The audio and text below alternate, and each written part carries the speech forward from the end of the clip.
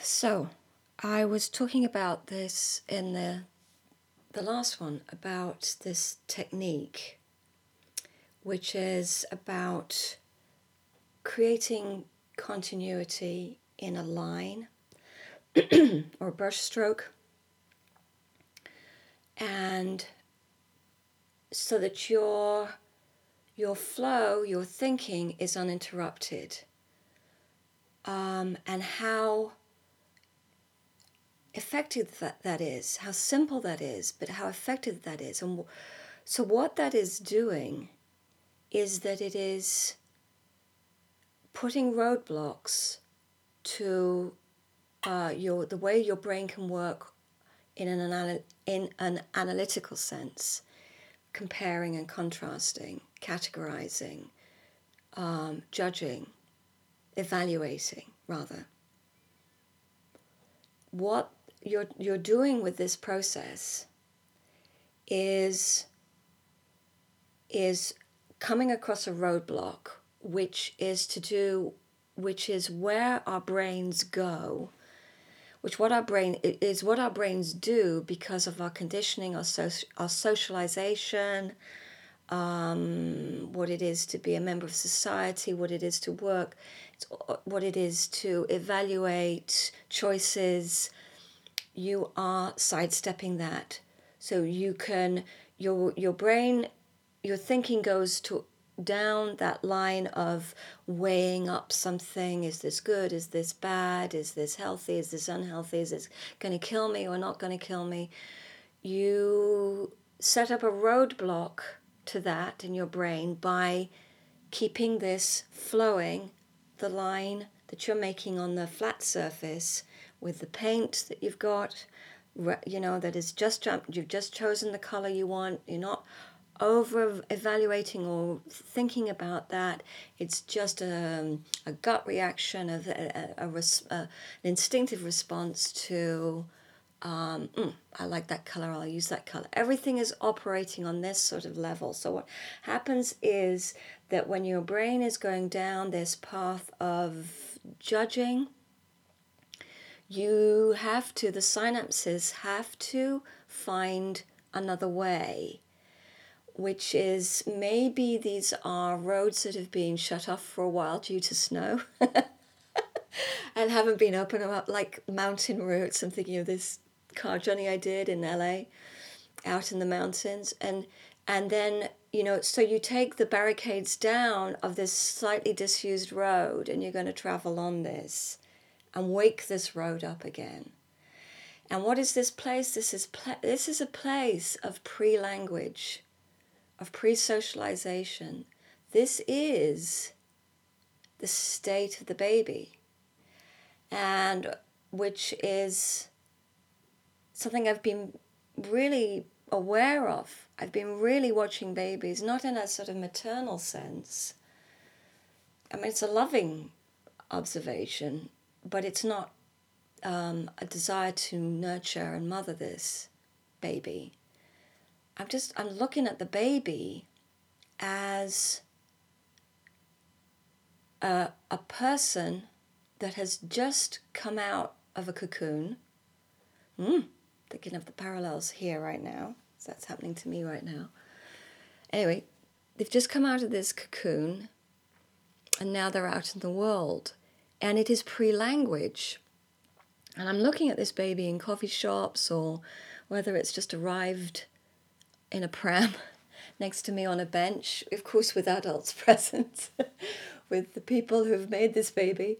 But I'm just looking at this baby and thinking, what's going on in there? What is that like to have had no language, to be in this cocoon, and to come out into this material world of all sorts of materials, of textures, of different thicknesses and densities, and you can see, and I'm thinking of this baby in this coffee shop, where I think the mother and I think their mother, her mother, the mother and her mother were at the table chattering away, and this baby was just doing its own thing, which babies do, actually, when you look, when you watch. They are doing things that we don't even see. They're really invisible for the most part, because obviously the mum needs the chat. She's been looking after, she's with her mum. She just needs to chat. I'm not saying we've all got to get back to this state or there's anything wrong with this, but it is fascinating. Anything wrong with this scenario at all, but it is fascinating to observe. And I think that I'm doing that more because of having gone into this world of abstraction. And that is what has happened to me from that point I was talking about, where I was, in this apartment, and my former bedroom had become a painting studio, and I was sleeping on the sofa, and because I just wanted this space. Anyway, I was doing people were coming out of this process. I was doing creatures that were sort of, it was an animal, but it doesn't look like any animal that you've seen before, and I was making all sorts of stuff. A lot of like lots of little stick figures I was making. The idea that they're tiny and they were far away, and all sorts of things were coming out. And I did that for a long time. I did it in books. And my jump from that cocoon of this painting studio and from this desire to do everything from my imagination, I found myself needing external stimulation. And it did make a jump after a while into actually drawing other people in restaurants. And I've been doing that for years, practically almost on a daily basis. I mean, I've got so much of just enjoying being around people because I'm drawing them without them knowing, not having someone sit for me, but just sort of like taking, photographs of them in a way without them knowing. Not that I was doing that, I was drawing them, which sort of makes it okay, isn't it, in a way? Because they were only a starting point. I never said to myself, I need to get a likeness of you. What I said to myself was, as I was doing a line of their silhouette, of their profile, and filling it in, because that's the technique I'd been using. I was now just taking them as a starting point. Instead of imagining it, I was looking at it. So, and I can remember a brother and sister in a burger restaurant. I remember doing that, and I was using wax crayons at that time. I was starting to use other materials. And I just got an overall sense of they had very long faces and long noses, and just how interesting that was, how beautiful that was. This is jumping forward many years. I found myself coming to a point, I don't know how long it took me, maybe a year, I don't know. I found myself creating a person, creating an alien, creating half people, half animals. It all was merging, creating landscapes, how, I mentioned this before, with horizontals and verticals, quickly becomes a landscape. It can be, it's a choice. It seems like these are forks in the road. What occurred to me that there was another choice, that it couldn't be as binary as that. Nature, landscape, or creature.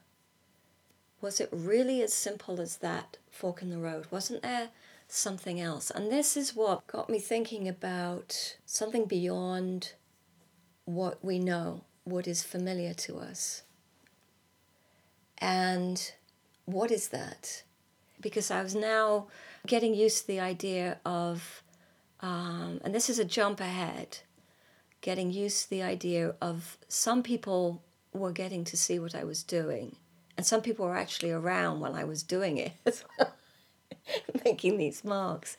And I remember that, wanting that to happen at some point, needing that to happen. But that has to be a way off. That's I don't think you want to accelerate that too much because of everything that I've talked about, because of not analyzing, of not blocking on a natural flow and a natural development within yourself, which you can see, which is an interesting idea of an unsocialized baby growing up without the strictures of conformity, education, all of those things. And it's why so many artists, I think, when they've experienced technical accomplishment, and this can be because they can have gone through those stages. I don't think you have to, not anymore. There isn't that pressure to it. I don't think you ever had to. But why they go back to that state of innocence, like the cave paintings, like children's drawings, which has all of those ramifications of my kid could paint that. Well, yes, but can an adult do it? Can an adult paint like that? That's what's interesting, actually, is that sense of coming home. That is very interesting, and it's why I had a sense of grief about my dislocation or my separation from impulses that I do think are natural. I do think we all draw. I think we're all able to do it. It depends if you want to. It depends how far you want to go. It depends if it interests you. It's this idea of countering what is over specialization. And I think that was happening anyway in human societies at the beginnings. I think there were people who were specialists. I think they were the shamans. They had that role. They had access to religion. I mean, they had the leisure to do that. That was their job. They found that role in their cultures and their societies naturally. It's just when that becomes too exaggerated, when the gap is too great between people who feel that they can't do that because that's not their function in society. They want to. This is what the purpose of all of this talking is, because that's how I felt. I wanted to be able to. I loved it. I loved it, just art, being an artist. Just always loved that idea. Always just fascinated. But I felt the doors were shut. So the idea is to open those doors. Anyway, so that's talking about the childlike state. That's when that baby with its mother and its grandmother in the coffee shop has to stop experimenting. Because what that baby was doing was experimenting. While its mother and grandmother were chattering away, it was really busy. And I could see it was really busy because it was doing things that I do in what you could term an abstract world, for want of a better way of talking about it. And another way of talking about it is doing what it's not. It's what it's not. That's what abstraction or abstract art is. It's what it's not. That's how it evolved. And I didn't want it to be when I was painting and drawing is I didn't want what I was making from my imagination with this free-flowing approach that I had to painting, that it wouldn't be this line would not become a person, it would not be an animal, it would not be a landscape. What could you do that wasn't that? And then started this whole struggle and exploration to try and interrupt a viewer or the maker from inferring a familiar object with that. And I think that's what a lot of it is about. What is it? What a lot of contemporary art is about that seems mystifying or inexplicable or artificially explained and project, it's how can this be all of those things? I'm reading this text next to this painting in an art gallery, and how can that possibly be? It's just that. I mean, it can't be all of those things. But not all artists are thinking like this, but I think there's a large part of thinking about art that is not obviously representational, that is looking for something else, for another language. It can be, and artists have their own reasons, but for me, at this point, it was to try and go into a world that was not familiar, that had nothing, had no anchor to it of familiarity. Once again, like being out in space, where you're just surrounded by planets and no human life. It's the search, it's the longing. It's where did that baby come from? And what was that baby doing in the coffee shop? It was doing what a lot of present day or artists any artist really, it had a rattle in one hand and it had a spoon in the other hand. So those were two objects. And it had a rail next to where it was sitting. So it tried with the rattle to make a noise, and it made a noise with the rail, the metal on plastic, and then it had metal on metal from the spoon.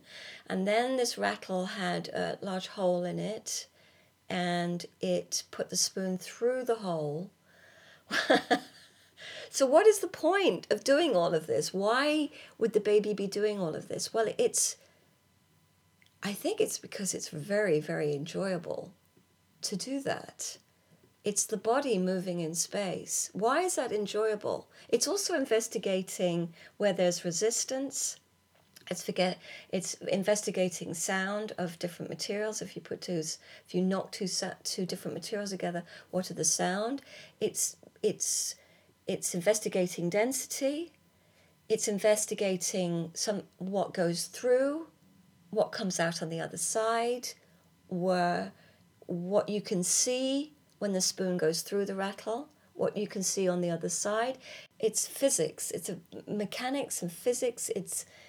It's really just investigating how you can mold and shape the world, what won't be molded immediately, what will be molded. And why would just the act of doing that be pleasant with no particular product? You're not, that baby isn't making anything useful. It's not making a piece of technology. It's experimenting in a very basic way that isn't really it's not making a car that's going to get you from A to B. But I think it is experimenting in a way that is pleasurable to the human body, because I think that's what we do when we dance. When we move around in space, I think it's pleasurable to us. Dancing is moving to a rhythm, but it is, when we move our arms up in the air, and I think we're describing shapes, and there's more to it than just just dancing. Why do we dance in certain shapes? Why do we move our arms in certain ways? And that's making me think of my autistic sister, who does all sorts of unusual things with her body, and what I think is going on with that. But I'll talk about that as well. I'm just going to write that down. So this baby is experimenting. And I think that that's what I'm doing too when I'm experimenting with paint.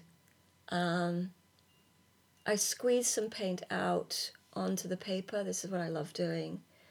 And they're very separate, and it's a beautiful thing when you squeeze paint out. Like squeezing toothpaste out. And the whole way it just comes out, and it's got the sort of the shape Anyway, you can go on and on about that. I was thinking of the shape of the aperture, the opening that it's coming out of, and then it spreads out, and it's just yummy. It's like we just do that as human beings. I think when we're in the bath as kids and we watch the water go down, I think we're mesmerized. Or just the snow this morning on the garden, and I was knocking some of the snow off, and I thought, this is interesting, the way it showers and it's wet and it's solid at the same time. So, but the journey into abstraction, how has that happened? It has happened from what it's not. It's not an animal, it's not a landscape. And what I'm trying to do is interrupt you, give you at least familiar information in what I'm making for you to infer something from. It's a way on which I just think about is a way of engaging you. It's trying to pull you in so that we have a connection, just through my painting. Not me talking, but just a painting on a wall of mine that you come in to some space and you see it and you engage with it, because I just feel like I've communicated with you, I've engaged with you. And by doing that, I'm asking you to make something up, to use your imagination, to make something up to about what this is.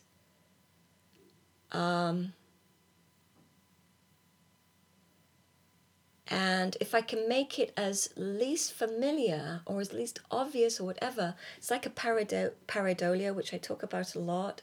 These lines in these accidental cracks and imperfections in a ceiling or in a pavement, or these patterns that seem abstract, but in a curtain or wallpaper or in the duvet cover, whatever it is, or a pillow, that you infer, or the moon or the clouds, that you infer, or a piece of wood, not in a wood, that you infer a face from, infer a face into, whatever, you know what I mean?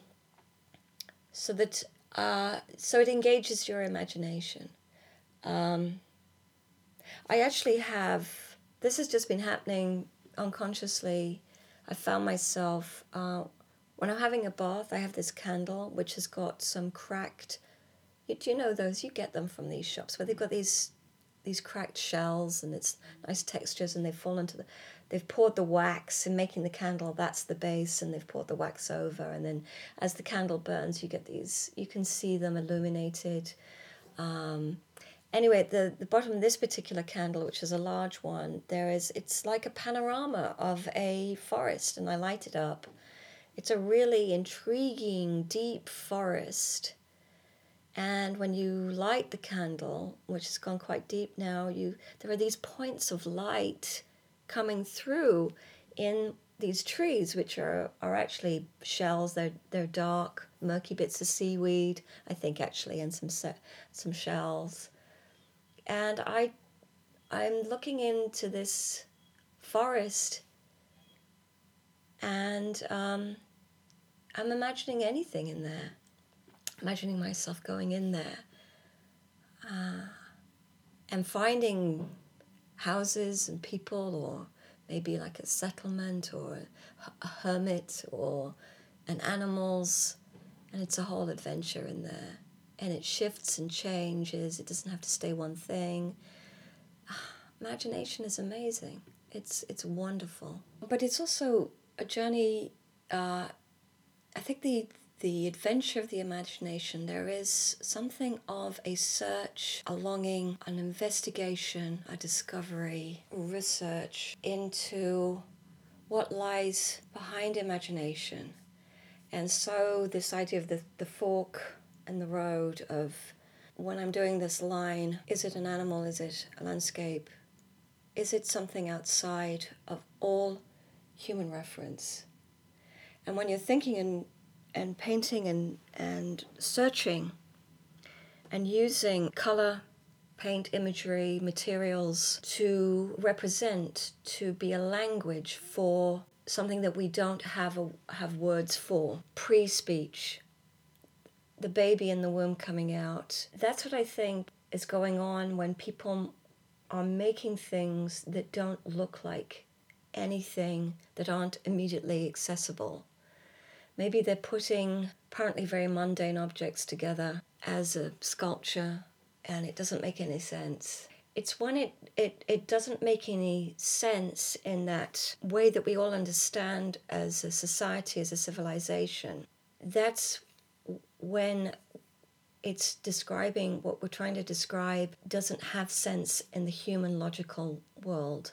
It's not about that. And in talking to you like this, I'm trying to describe how that comes about as an evolution through a system, because what I've been doing when I started is like a microcosm of what the evolution of art is. It comes through full circle. That it's not that to make that language more accessible, make us all more fluent in that language of what that is that exists beyond what the pareidolia can do, which is create something familiar out of something unfamiliar. It's got more meanings than that, but what we look for, the familiar, what we look is human-centric. Well, what if it's not human-centric? What is it before we became humans? Before we became matter? What does that look like? And I think that's what I'm trying to do when I'm not doing the familiar world, when I'm actively trying not to do anything familiar, to interrupt the simplicity of, well, that's a face, I can see that's a face, or that's an anything. It's unavoidable, because it's unavoidable to be that objective. The life of a human being is essentially subjective. It has to be. But it's a fruitless search, but it's a wonderful search, like a spacecraft going up into interstellar space. The odds of finding the answer, but you never know. And I think that's what many artists started doing. They started moving away from the idea of just painting the sea and ships, started becoming more about light and energy and atmosphere, and you can see that as we evolve. Now we're finding out more and more and more. There's just been a discovery that we think that there are early forms of paints and chalks have been found earlier than we realized. Well, what if we keep going back and back and back and back? And those people knew all along what I'm talking about, and that in modern human history, those have just been interesting diversions into ideas of representation, and maybe early man was a much more abstract animal in the same way as a baby is. Okay.